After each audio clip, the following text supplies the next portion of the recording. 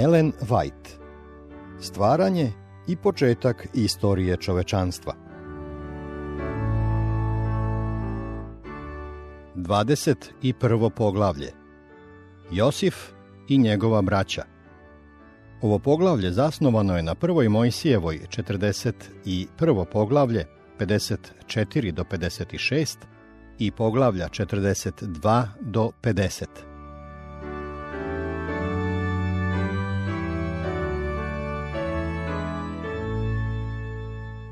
Čim su nastupile rodne godine, počele su i pripreme za predstojeće gladne godine.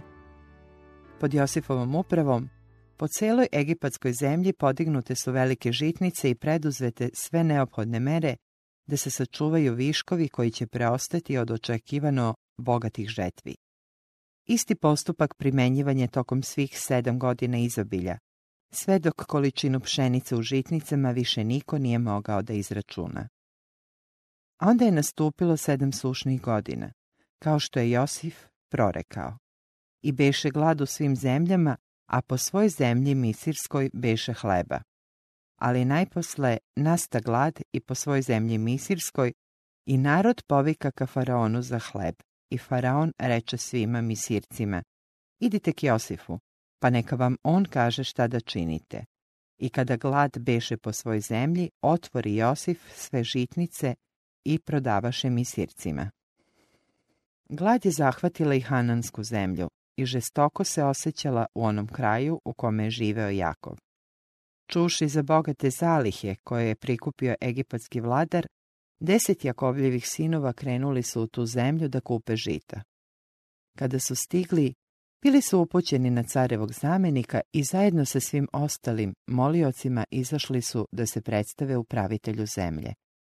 I braća Josifova, došavši, pokloniše mu se licem do zemlje. Josif, dakle, pozna braću svoju, ali oni njega ne poznaše. Njegovo jevrejsko ime bilo je zamenjeno imenom koje je dobio od cara, a on, prvi carev doglavnik, jedva da ih je mogao podsjetiti na momčića koga su prodali Ismailcima.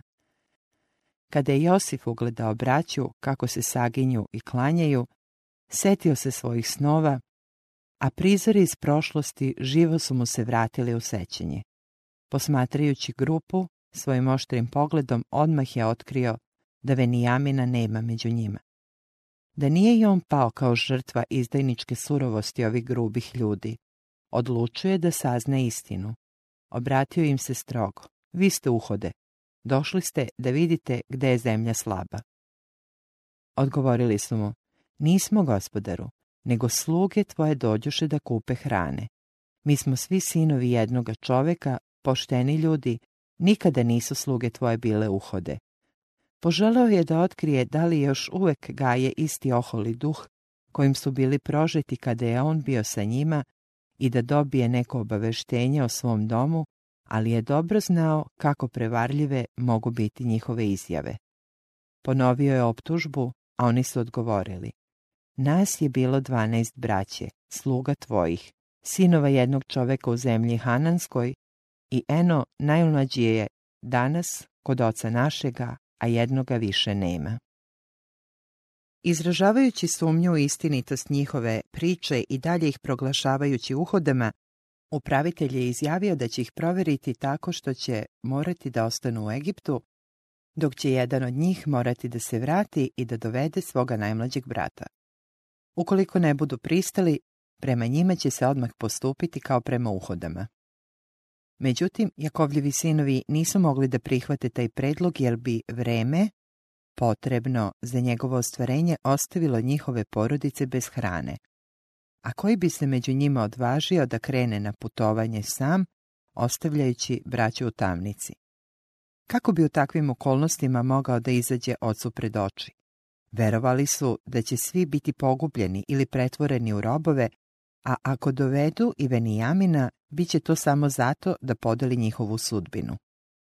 Odlučili su da ostanu i trpe zajedno, umjesto da svom ocu nanesu novi bol, izlažući ga gubitku jedinog preostalog sina. U skladu s tom odlukom, bili su bačeni u tamnicu i tamo ostali 3 dana. dok je Josif bio odvojen od svoje braće, promenio se karakter Jakovljevih sinova. Nekada su to bili zavidljivi, neobuzdani, lukavi, surovi i osvetoljubivi ljudi, ali sada stavljeni na probu pokazali su da mogu biti nesebični, verni jedni drugima, odani svome ocu, da se, iako ljudi u srednjim godinama, spremno pokoravaju njegovom autoritetu. 3 dana u egipatskoj tamnici braća su provela u gorkom razmišljanju o svojim gresima iz prošlosti. Ukoliko ne budu doveli Venijamina, tako im se činilo, sigurno će biti osuđeni kao uhode, a nisu se mogli nadati da će nagovoriti oca da se rastane od njega. 3. dana Josif je zapovedio da braću izvedu pred njega, nije se usuđivao da ih duže zadržava. Ocu i preostalim članovima porodice sigurno je već ponestalo hrane. Zato im je rekao: ako ste radi životu, ovo učinite, jer se i ja Boga bojim. Ako ste pošteni ljudi, jedan brat između vas neka ostane u tamnici, a vi idite i odnesite žita koliko treba porodicama vašim. Pa onda dovedite k meni najmlađega brata svoga da se posvedoče reči vaše i da ne izginete.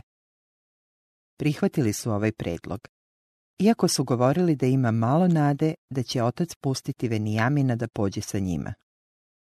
Josif im se obraćao preko tumača i oni su, misleći da ih namesnik nikako ne može razumeti, pred njim slobodno međusobno razgovarali. Optuživali su sami sebe zbog svog ponašanja prema Josifu. Doista se ogreši smo o brata svoga, jer vide smo muku duše njegove kada nam se moljaše, pa se ogluši smo, zato dođe na nas muka ova. Ruvim, koji je načinio plan da ga izbavi u Dotajimu, dodao je: nisam li vam govorio, nemojte se grešiti o dete, ali me vi ne poslušaste, i zato se evo traži od nas krv njegova. Slušajući ovaj razgovor, Josif nije mogao da savlada svoje osjećanja, pa je izašao da se isplače.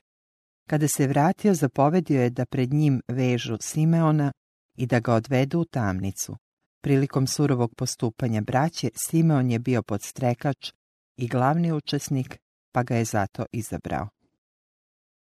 Prije nego što je dozvolio braći da odu, Josif je izdao uputstvo da im se naspe dovoljno žita i da se svakome od njih u vrh vreće potajno stavi i novac kojim je žito bilo plaćeno. Osim toga, naredio je da se i njihovim tovarnim životinjama osigura dovoljno hrane za put. Na putu je jedan od njih, otvorivši vreću, iznenađeno ustanovio da se u njoj nalazi i njegova vrećica sa srebrom. Kada je to kazao braći, preplašili su se i izbunili, pa su kazali jedni drugima: šta nam je to učinio Bog? Treba li da vraćanje novca smatraju povoljnim znakom od Gospoda, ili je to on dozvolio da bi ih kaznio za njihove grehe i uvalio u još veću nevolju? Složili su se da je Bog video njihov greh i da ih zato sada kažnjava. Jakov je željno očekivao povratak svojih sinova. Kada su stigli, svi su se uzbuđeno okupili oko njih dok su oni pričali ocu šta im se sve događalo na putu. Strah i zabrinutost ispunili su svako srce. Ponašanje egipatskog upravitelja pokazivalo je da ima neke zle namere prema njima, a strah se pojačao kada su otvorili vreće i u svakoj pronašli svoj novac. Ispunjen očajanjem, stari otac je povikao: potrste mi decu, Josifa više nema, Simeona nema, pa vi hoćete i Venijamina da mi uzmete, sve se skupilo na mene. Ruvim je odgovorio: 2 sina moja ubi, ako ti ga ne dovedem natrag, daj ga u ruke moje i ja ću ti ga opet dovesti. Ove prenagljene reči nisu mogle da smire Jakova. Njegov je odgovor glasio: neće ići sin moj s vama, jer je brat njegov umro i on osta sam. Pa ako bi ga zadesilo kakvo zlo na putu na koji ćete ići, svalili biste me stara sa tugom u grob. Međutim, suša je trajala, a zalihe žita koje su doneli iz Egipta uskoro su se približile kraju. Jakovljevi sinovi bili su svesni da bez Venijamina ne smeju se vraćati u Egipat. Znajući da neće moći promeniti očevu odluku, tiho su čekali da se problem nekako reši. Sve dublje i dublje nad logorom su se navlačile preteće senke gladi. Po zabrinutim licima svih pripadnika plemena starac je mogao da vidi da je nestašica pred vratima. Zato je rekao, idite opet i kupite nam malo hrane. Juda je odgovorio, tvrdo nam se zarekao onaj čovek govoreći, nećete vidjeti lica mojega ako ne bude sa vama brat vaš. Ako ćeš pustiti s nama brata našega, ići ćemo i kupit ćemo ti hrane. Ako li nećeš pustiti, nećemo ići, jer nam je kazao onaj čovek, nećete vidjeti lica mojega ako ne bude s vama brat vaš. Videći da se otac počeo kolebati, dodao je, pusti dete sa mnom, pa ćemo se podignuti i otići, da ostanemo živi i da ne pomremo i mi, i ti, i naša deca. Ponudio je sebe u zalog za brata. Obećao da će nositi večnu sramotu ako ne uspe da Venijamina vrati ocu. Jako više nije mogao da uskraćuje svoje odobrenje, pa je naredio sinovima da se spreme za put. Naredio je da upravitelju ponesu darove koje je glađu opustošena zemlja još mogla da pruži. Malo tamjana i malo meda, mirisavog korenja i smirne, urmi i smokava, kao i dvostruku količinu novca. Dodao je, i uzmite brata svoga, pa ustanite i idite opet onom čoveku. Kada su sinovi bili spremni da krenu na svoje neizvesno putovanje, stari otac je ustao i podigavši ruke prema nebu izgovorio molitvu. Bog svemogući, da vam da nađete milost u onoga čoveka, da vam pusti brata vašega drugoga i Venijamina. Ako li ostanem bez dece, neka ostanem bez dece. Ponovo su krenuli u Egipat i pokazali se pred Josifom. Kada je ugledao Venijamina, sina svoje majke, Josif je bio uzbuđen, ipak prikrio je svoja osjećanja. Naredio je da ih odvedu njegovoj kući i pripreme da ručaju sa njim. Kada su ih poveli prema namesnikovoj palati, braća su se uplašila da će biti pozvana na odgovornost zbog novca koji su pronašli u svojim vrećama. Pomislili su da je namjerno bio stavljen tu da bi poslužio kao izgovor da budu pretvoreni u robove. U svojoj nevolji obratili su se upravitelju palate, ispričali mu okolnosti pod kojim su došli u Egipat i da bi dokazali svoju nevinost, obavestili ga da su doneli novac pronađen u vrećama, kao i novac da kupe hrane. A zatim su dodali, ne znamo ko nam metnu novca u naše vreće. Čovek im je govorio, budite mirni i ne bojte se. Vaš Bog i Bog oca vašega metnuo je blago u vreće vaše. Novci su vaši bili u mene. Njihova strahovanja su nestala kada im se pridružio i Simeon, koji je bio pušten iz tamnice, osjetili su da je Bog zaista bio milostiv prema njima. Kada se namesnik ponovo sreo s njima, ponudili su mu svoje darove i ponizno se poklonili do zemlje. Josif se ponovo setio svojih snova i pošto je pozdravio svoje goste, požurio je da ih pita, kako je vaš stari otac za kojega mi govoriste? Da li je još živ? Dobro je sluga tvoj, otac naš, još je živ, odgovorili su mu, ponovo se ponizno klanjajući. Zatim su se njegove oči zaustavile na Venijaminu. Upitao je li vam to najmlađi brat vaš za kojega mi govoriste? Bog da ti bude milostiv, sinko. Ali savladan nežnim osjećanjima nije mogao da izgovori više ni reči. I ušavši u jednu sobu, plakao onde. Pošto je ponovo ovladao sobom, vratio se, pa su svi zajedno pošli na gozbu. Društveni propisi zabranjivali su Egipćanima da jedu za istim stolom sa pripadnikom drugih naroda. Jakovljevi sinovi su zato imali poseban sto, dok je namesnik, zahvaljujući svom visokom položaju, jeo sam. I ostali Egipćani dobili su posebne stolove. Kad su svi zauzeli svoja mesta, braća su iznenađeno ustanovila da im je redosled mesta bio određen prema starešinstvu. Josif je, uzimajući ispred sebe, slao njima, a Venijaminu dopade 5 puta više nego drugima. Ovim pokazivanjem naklonosti prema Venijaminu, želeo je da ustanovi da li braća prema najmlađem bratu gaje istu zavist i mržnju kako su nekada gajili prema njemu. Pretpostavljajući da Josif ne razume njihov jezik, braća su slobodno razgovarala i tako je imao izvanrednu priliku da sazna njihova prava osjećanja.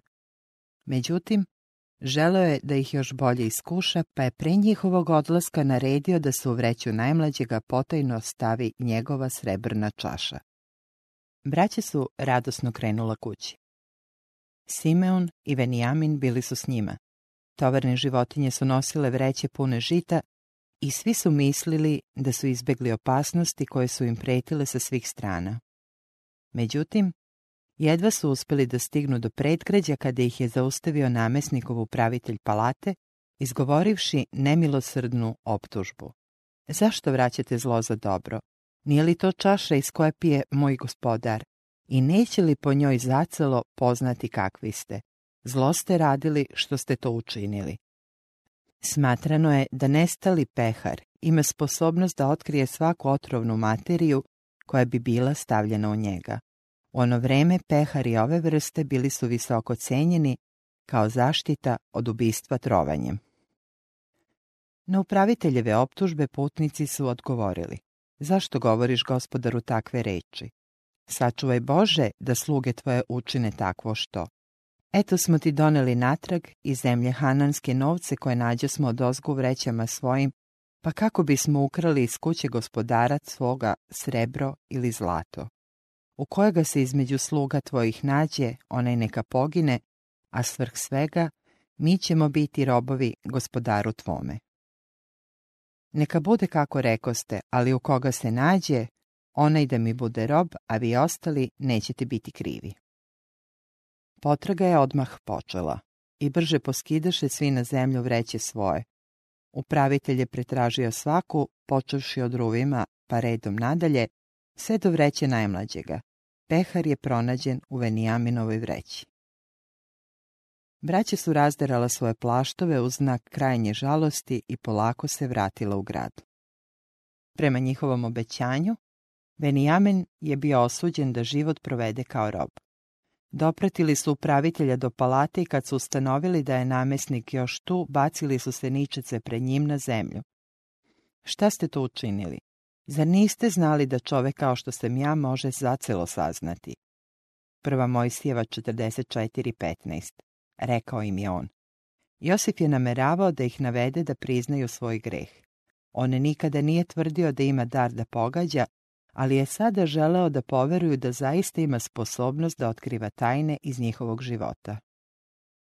Juda je odgovorio: šta da ti rečemo, gospodaru? Šta da govorimo? Kako li da se pravdamo? Bog je otkrio zločinstvo tvojih slugu. Evo, mi smo svi robovi tvoji, gospodaru, i mi i onaj u koga se našla čaša. Bože, sačuvaj. Neću ja to. U koga se našla čaša, on nek mi bude rob, a vi idite s mirom ocu svome, glasio je odgovor.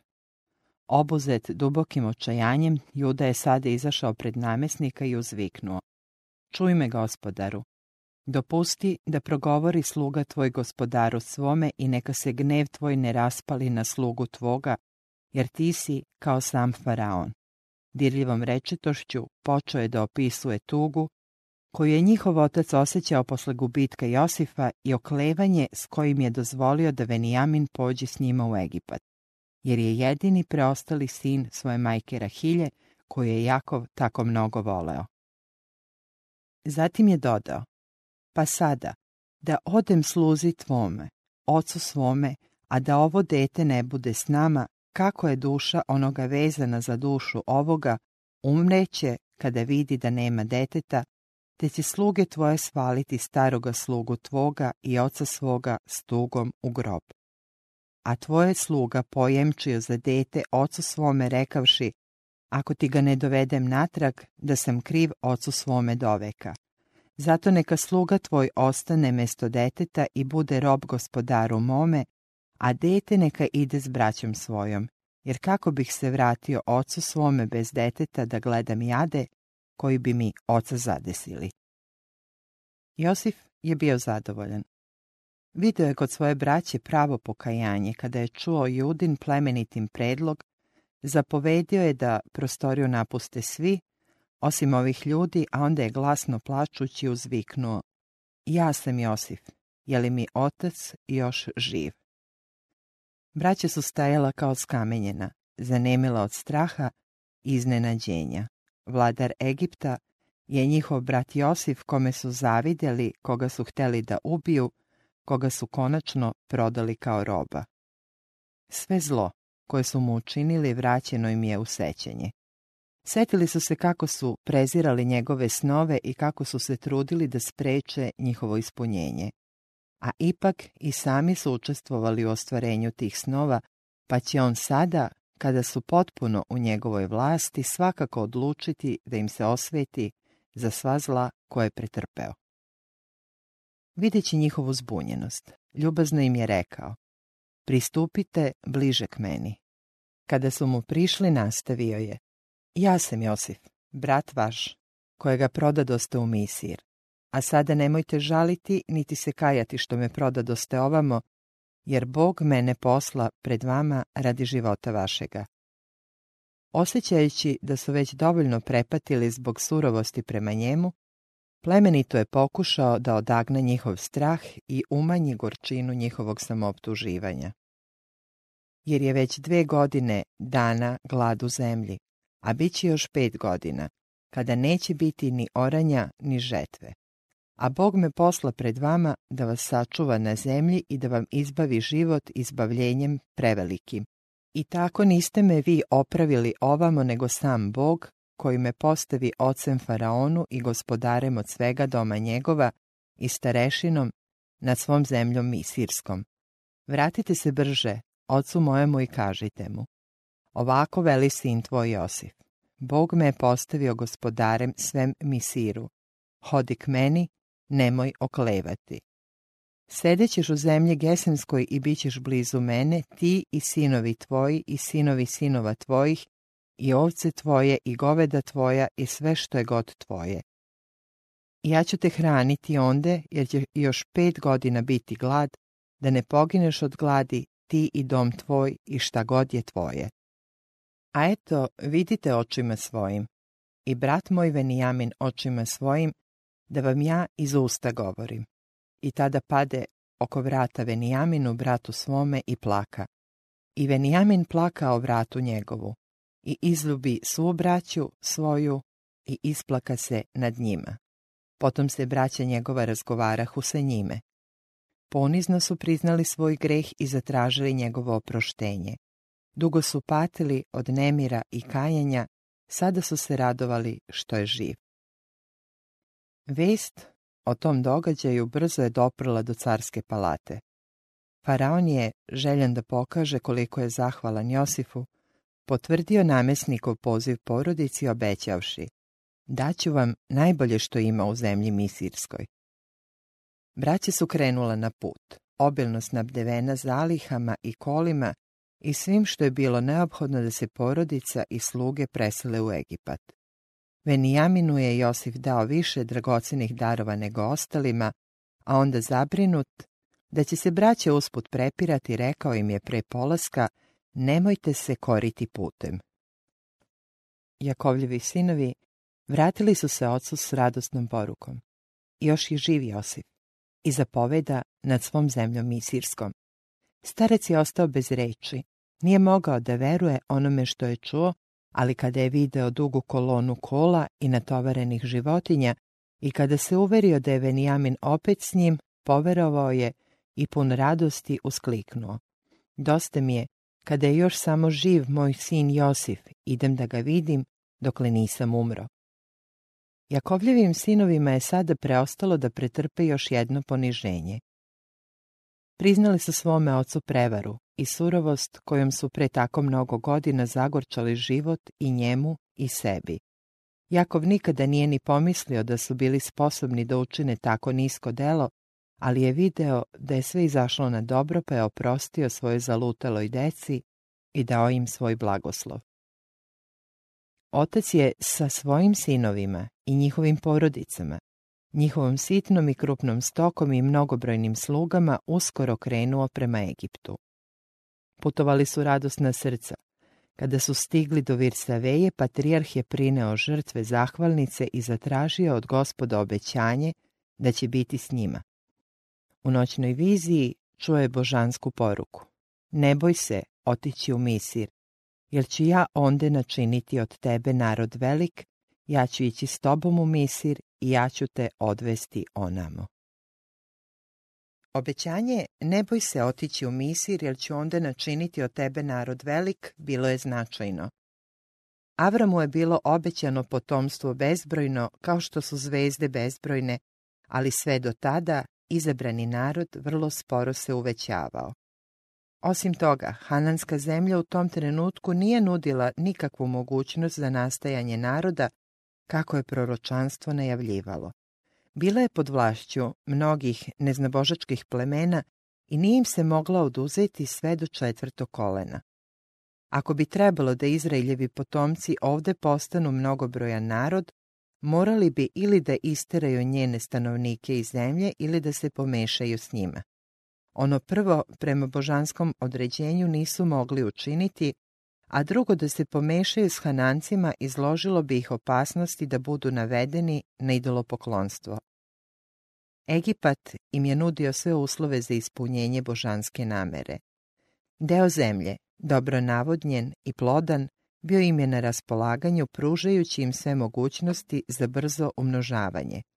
Odbojnost, s kojim su morali da se suoču u Egiptu zbog svog zanimanja, jer su Misircima svi pastiri nečisti, omogućavala im je da ostanu izdvojeni i posebni kao narod, štitila ih je od učestvovanja u idolopoklonstvu Egipćana. Stigavši u Egipat, produžili su odmah u Gesem. Tamo se uputio i Josif u svojim svečanim kolima, praćen kneževskom pratnjom. Zaboravio je sjaj svoje okoline i dostojanstvo svoga položaja. Samo jedna misao ispunjavala je njegov jedna želja grejala je njegovo srce. Kada je ugledao putnike koji su se približavali, ljubav, čiju je čežnju morao da suzbija toliko godina, sada više nije se mogla obuzdati. Skočio je sa svojih kola i požurio da izrazi dobrodošlicu svome ocu. I kada ga vide Jakov, pade mu oko vrata i plaka dugo o vratu njegovu. I reče Izrael Josifu: sad ne marim umreti kada sam video da si još živ. Josif je poveo 5 svoje braće da ih predstavi faraonu i da od njega dobije pismenu darovnicu za zemlju u kojoj će od tada živeti. Zahvalnost koju je osjećao prema svom prvom namesniku mogla je da navede vladara da im učini čast i da ih postavi na visoke položaje u zemlji, ali je Josif, uvek veran Gospodu, pokušao da sačuva svoju braću od iskušenja kojima bi bila izložena na neznabožačkom dvoru. Rekao im je da caru, kad ih bude pitao, otvoreno kažu čime se bave. Jakovljevi sinovi poslušali su ovaj savet, pa su odgovorili da će samo neko vreme boraviti u zemlji i da se neće u njoj stalno nastaniti. Na taj način osigurali su sebi pravo da odu iz Egipta kad god to zažele. Car im je odredio boravište kao što je već bilo ponuđeno, na najboljem mestu u ovoj zemlji u pokrajini Gesem. Nije dugo potrajalo, a Josif je i svoga oca izveo pred faraona. Patrijarh se u carskim dvorovima osjećao kao stranac. Međutim, okružen veličanstvenim prirodnim lepotama, on je razgovarao s moćnim vladarom, pa je sada, svestan svoje nadmoćnosti, podigao ruke i blagoslovio faraona. Jakov je prvi put, pozdravljajući Josifa, izjavio da bi sada, kada su njegove dugogodišnje muke i tuge dobile tako srećan završetak, bio spreman i da umre.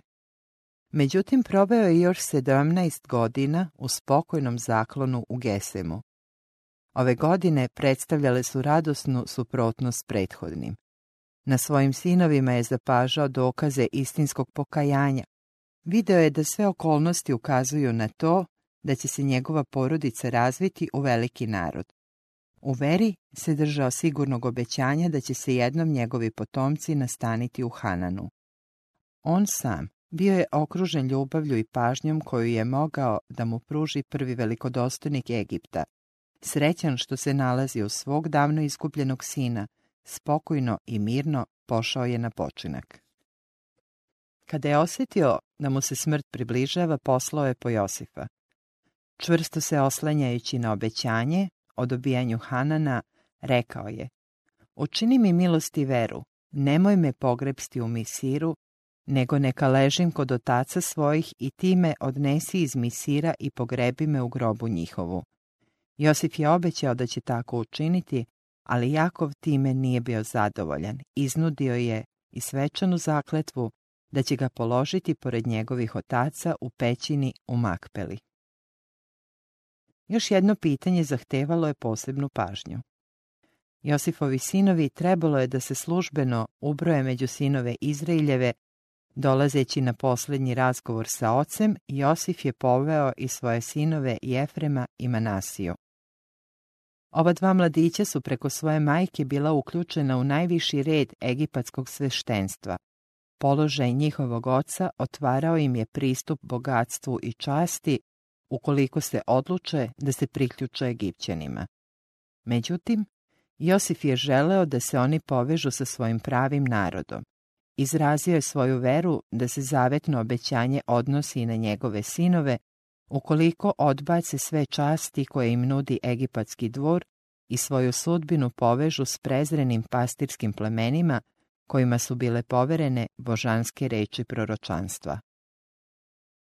Jakov je izjavio: dva sina tvoja, što ti se rodiše u zemlji Misirskoj pre no što dođoh k tebi u Misir, moji su Jefrem i Manasija, kao i Ruvim i Simeon, neka budu moji. Trebalo je da budu usvojeni kao njegovi sinovi i tako postanu poglavari u posebnim plemenima. Tako je jedno od prava prvenaštva koje je Ruvim proigrao pripalo Josifu, pravo da ima dvostruki deo u Izraelju. Jakovljeve oči oslabile su od starosti i zato nije znao da su dvojica mladića kraj njega. Međutim, sada je zapazivši obrise njihovih likova u blizini pitao: ko su ovi? Dobivši odgovor, zatražio je: dovedi ih k meni da ih blagoslovim. Kada su mu pristupili, patrijarh ih je zagrlio i poljubio, a zatim je svečano stavio svoje ruke na njihove glave da im izrekne blagoslov. Bila je to molitva: Bog kojemu su svagda ugađali oci moji Avram i Isak, Bog koji me je hranio otkako sam postao do današnjeg dana, anđeo koji me izbavlja od svakoga zla, da blagoslovi decu ovu. Sada nije pokazao duh samopouzdanja, nije se oslanjao na ljudsku silu ili lukavstvo. Bio je njegov čuvar i njegova podrška. Nije se žalio na teške dane u prošlosti. Iskušenja i žalosti nije više proglašavao svojim neprijateljima. U sećanju je sačuvao samo Božju milost i dobrotu koje su ga pratile čitavog života. Kada je izrekao blagoslov, Jakov je svom sinu obećao, ostavljajući budućim naraštajima u toku svih godina robovanja i tuge ovo svedočanstvo svoje vere: evo, ja ću uskoro umreti, ali će Bog biti s vama i odvešće vas opet u zemlju otaca vaših. Na kraju su se svi Jakovljevi sinovi skupili oko njegove samrtničke postelje. Jakov je sazvao svoje sinove i rekao im: skupite se i poslušajte, sinovi Jakovljevi, poslušajte Izraelja, oca svoga. Skupite se da vam javim šta će vam biti do posletka. Obuzet strahovanjem, često je razmišljao o njihovoj budućnosti i pokušavao da zamisli tok istorije različitih plemena. I sada, dok su njegova deca čekala da prime njegov posljednji blagoslov, duh koji ga je nadahnuo počinuo je na njemu i pred njegovim očima stajala je proročka slika budućnosti njegovih potomaka. Jedno za drugim bila su spomenuta imena njegovih sinova, opisan karakter svakog od njih i ukratko prorečena budućnost njegovog plemena. Ruvime, ti si prvenac moj, krepost moja i početak sile moje, prvi gospodstvom i prvi snagom. Tako je otac opisao položaj na kome je morao da bude Ruvim kao prvorođeni sin. ali njegov strašni greh u Ederu učinio ga je nedostojnim blagoslova prvenaštva. Jakov je nastavio: navrosi kao voda, nećeš biti prvi. Sveštenstvo je bilo dodeljeno Leviju, carstvo i mesijansko obećanje Judi, a dvostruki deo nasledstva Josifu. Ruvimovo pleme nikada nije uživalo neki ugled u Izraelju, nije bilo ni tako brojno kao Judino, Josifovo ili Danovo, a među prvima je bilo odvedeno u ropstvo. Posle Ruvima po starešinstvu su dolazili Simeun i Levije. Oni su se sjedinili u surovosti prema Sihemljanima, a bili su i najodgovorniji za prodaju Josifa. Njima je bilo rečeno: razdelit ću ih po Jakovu, rasuću ih po Izraelju. Prilikom brojanja Izraelja, neposredno pre ulaska u Hanan, Simeunovo pleme je bilo najmanje. Mojsije, izgovarajući svoj posljednji blagoslov, uopšte nije spomenuo Simeuna. Prilikom naseljavanja Hanana, ovo pleme je dobilo samo mali deo Judinog nasledstva, a one porodice koje su kasnije postale moćne osnovale su kolonije i naselile se izvan granica svete zemlje. Ni Levije nije dobio nasledstvo osim 48 gradova, raštrkanih po različitim delovima zemlje. Međutim, u slučaju ovog plemena njegova vernost Gospodu, kada su ostala plemena otpala, osigurala mu je izbor za svetu službu u svetilištu i tako se prokletstvo pretvorilo u blagoslov. Najveći blagoslovi prvenaštva bili su preneseni na Judu. Značenje njegovog imena, kojim je izražena hvala, razjašnjeno je u proročkoj istoriji ovog plemena. Juda, tebe će hvaliti braća tvoja, ruka će ti biti za vratom neprijateljima tvojim. Klanjaće ti se sinovi oca tvoga, laviću Juda. S plena si se vratio, sine moj. Spusti se i leži kao lav, kao ljuti lav, ko će ga probuditi? Palica vladalačka neće se odvojiti od Jude, niti od nogu njegovih onaj koji postavlja zakon, dokle ne dođe Šiloh, onaj kome pripada. Njemu će se pokoravati narodi. Lav, car prašume, predstavlja prikladan simbol ovoga plemena iz kojega je izašao David i sin Davidov, Šiloh, Mesija, pravi lav iz plemena Judina, pred kojim će se konačno pokloniti svaka vlast, kome će svi narodi ukazati poštovanje. Većini svojih sinova Jakov je prorekao uspešnu budućnost.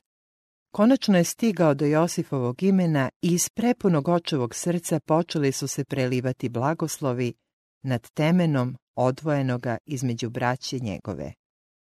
Josif je rodna grana kraj izvora, koje se ogranci raširiše svrh zida, ako ga i ucveliše ljuto, streljaše na nj i biše mu neprijatelji strelci.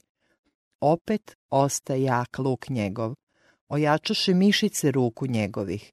Od ruku jakoga Boga Jakovljeva odatle posta pastir, kamen Izrailju. Od silnoga Boga Oca tvoga koji će ti pomagati, od svemogućega koji će te blagosloviti, blagoslovima ozgo s neba, blagoslovima ozdo iz bezdana, blagoslovima iz dojaka i iz materice, blagoslovi Oca tvoga nadvisiše blagoslove mojih starih, svrh brda večnih neka budu nad glavom Josifovom i nad temenom odvojenoga između braće. Jakov je uvijek bio čovjek dubokih i toplih osjećanja. Svoje sinove je voleo snažnom i nežnom ljubavlju, pa zato njegovo predsmrtno svedočanstvo nije bilo izraz pristrasnosti ili zlovolje prema njima. On im je sve oprostio i voleo ih sve do kraja. Njegova očinska nežnost izrazila bi se jedino rečima ohrabrenja i nade, ali Božja sila počinula je na njemu i pod uticajem nadahnuća bio je primoran da objavi istinu, bez obzira koliko je bila bolna. Objavivši posljednje blagoslove, Jakov je ponovio zahtev za mesto svog počivanja. Kada se priberem k rodu svojemu, pogrebite me kod otaca mojih, u pećini koja je na njivi Makpelskoj. Onde pogreboše Avrama i Saru, ženu njegovu, Onde pogreboše Isaka i Reveku, ženu njegovu, i onde pogreboh Liju.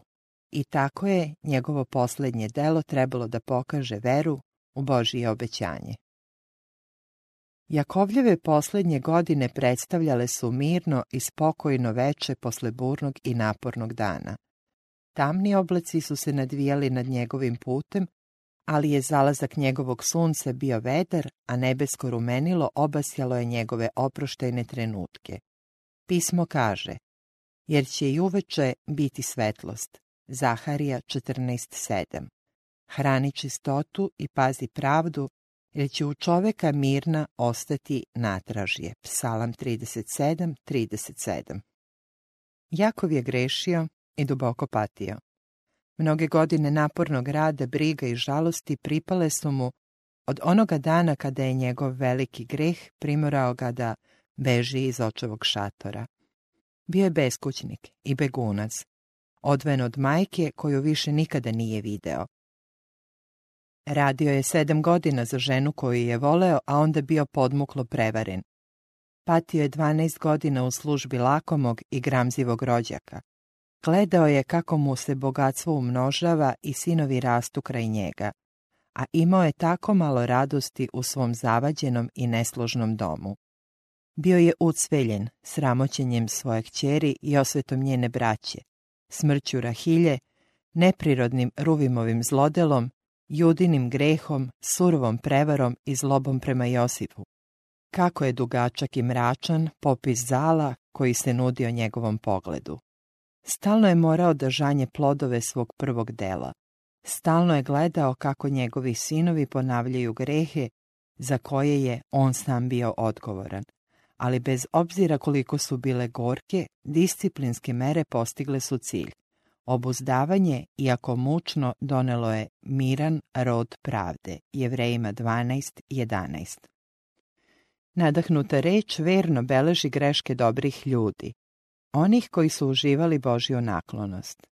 Zaista, njihove mane su potpunije opisane od njihovih vrlina. Tome su se mnogi čudili, a nevernicima je to pružalo priliku da se rugaju Bibliji. Međutim, jedan od najsnažnijih dokaza istinitosti Biblije je upravo činjenica da podaci nisu ulepšavani, niti su gresi njenih glavnih ličnosti zatajivani. Ljudski je toliko podložan predrasudama da nijedan ljudski izveštaj ne može biti potpuno nepristrasan. Da su Bibliju pisale nenadahnute osobe, one bi karakter svojih istaknutih ljudi svakako predstavile u povoljnijoj svetlosti. Ali pošto nije, imamo tačne izveštaje o njihovim iskustvima. Ljudi kojima je Bog bio naklonjen, kojima je poveravao velike odgovornosti, nekad su podlegali iskušenjima i činili grehe, kao što se i mi trudimo, kolebamo i često padamo u greh. Njihov život, zajedno sa svim njihovim manama i nerazumljem, stoji pred nama kao izvor ohrabrenja ili opomene. Da su bili predstavljeni kao ljudi bez straha i mane, mi bismo očajavali nad svojom grešnom prirodom i njenim greškama i porazima. Ali gledajući kako su se drugi probijali kroz obeshrabrenja slična našima, kako su padali u iskušenja kao i mi, ponovo hrabro ustajali i pobeđivali Božjom milošću, i mi se hrabrimo u svojoj težnji za pravednošću. I kao što su oni, iako ponekad potučeni i potisnuti, ponovo kretali napred i sticali Božji blagoslov, tako i mi možemo postati pobednici u Isusovoj sili. Sa druge strane, izveštaj o njihovom životu može nam poslužiti i kao opomena. On pokazuje da Bog ni na koji način ne pravda grešnog. On zapaža grehe onih koji su mu najmiliji i postupa s njima čak mnogo strože nego s onima koji su dobili manje svetlosti i odgovornosti. Posle Jakovljevog pogreba, strah je ponovo ispunio srca Josifove braće. Uprkos njegovoj ljubaznosti prema njima, svest o krivici učinila ih je nepoverljivim i sumnjičavim. Možda je on samo odložio svoju osvetu iz poštovanja prema ocu, pa će ih sada stići dugo odlagana kazna za njihova zlodela. Nisu se usudili da lično izađu pred njega, već su mu poslali poruku. Otac tvoj zapovedi na samrti i reče, ovo kažite Josifu, molim te, oprosti braći svojoj bezakonje i greh što ti pakostiše, sada oprosti bezakonje slugama Boga, oca tvojega. Ova poruka je navela Josifa da zaplače, a braća su ohrabrena time pala ničice pred njim, govoreći, evo, sluge smo tvoje. Josifova ljubav prema braći bila je duboka i nesebična, pa ga je zabolelo to što su pomislili da gaji duh osvete prema njima. Rekao im je, ne bojte se, zar sam ja umjesto Boga? Vi ste mislili po mene zlo, ali meni je Bog mislio dobro, da učini što se danas zbiva da se sačuva u životu mnogi narod. Ne bojte se dakle, ja ću hraniti vas i vašu decu. Josifov život preslikava Hristov život. Zavist je navela Josifovu braću da ga prodaju kao roba. Nadali su se da će ga tako sprečiti da postane veći od njih.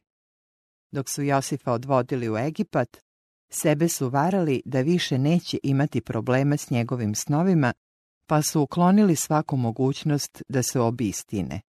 Bog je međutim preinačio njihove namere i učinio da se ostvari upravo ono što su želeli da spreče. Isto tako, jevrijski sveštenici i jevrijske starešine bili su ljubomorni na Hrista. Plašili su se da će on privući pažnju naroda na sebe, a njih baciti u zasenak. Predali su ga smrti da bi ga sprečili da postane car, ali su upravo time doprineli da on to postane. Josif je robovanjem u Egiptu postao spasilac porodice svoga oca, ali ta činjenica nije umanjila krivicu njegove braće.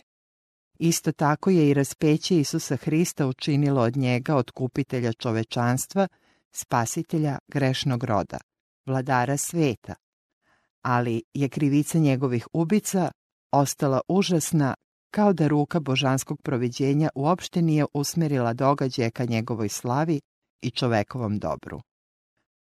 Kao što su braće prodala Josifa neznabošcima, tako je i Hrista, jedan od njegovih učenika, prodao njegovim najogorčenijim neprijateljima. Josif je bio lažno optužen i bačen u tamnicu zbog svog poštenja. Isto tako i Hristos beše prezren i odbačen zato što je svojim pravednim i nesebičnim životom ukoravao greh. Iako nije bio kriv, bio je osuđen prema iskazima lažnih svedoka. Josifovo strpljenje, krotost u podnošenju nepravde i tlačenja, njegova spremnost da oprosti, njegova plemenita velikodušnost prema podmukloj braći, sve je to slika spasiteljevog strpljivog podnošenja zlobe i pogrda zlih ljudi. Njegovog opraštanja ne samo svojim ubicama, već i svim onima koji dolaze k njemu da priznaju svoje grehe i potraže oproštenje. Josif je nadživeo svoga oca 54 godine. Doživeo je da vidi sinove Jefremove do 3. kolena, a sinovi Mahira, sina Manasijina, rodiše se i odrastoše na kolenima Josifovim. Bio je svedok množenja i napredovanja svoga naroda. Svih tih godina njegova vera da će Bog vratiti Izrael u zemlju obećanja ostala je nepokolebljiva. Kada je video da mu se kraj približava, okupio je svoje saplemenike. Iako je bio poštovan u zemlji faraona, Egipat je za njega ostao zemlja izgnanstva. Njegovo posljednje delo trebalo je da posvedoči da je svoju sudbinu povezao sa sudbinom Izraelja. Njegove posljednje reči bile su: ja ću uskoro umreti, ali će vas zacelo Bog pohoditi i izvešće vas iz ove zemlje u zemlju za koju se zakleo Avramu, Isaku i Jakovu. Svečano je obavezao sinove Izraeljeve da njegove kosti ponesu u zemlju Hanansku. Potom umre Josif, a beše mu 110 godina, i pomazavši ga mirisima metnuše ga u kovčeg u Misiru. U sljedećim stolećima teškog rada, ovaj kovčeg, ali i uspomene na predsmrtne Josifove reči podsjećali su Izraeljce da su samo putnici i došljaci u Egiptu i pozivale ih da svu svoju nadu vežu za zemlju obećanja, jer će vreme izbavljenja sigurno doći.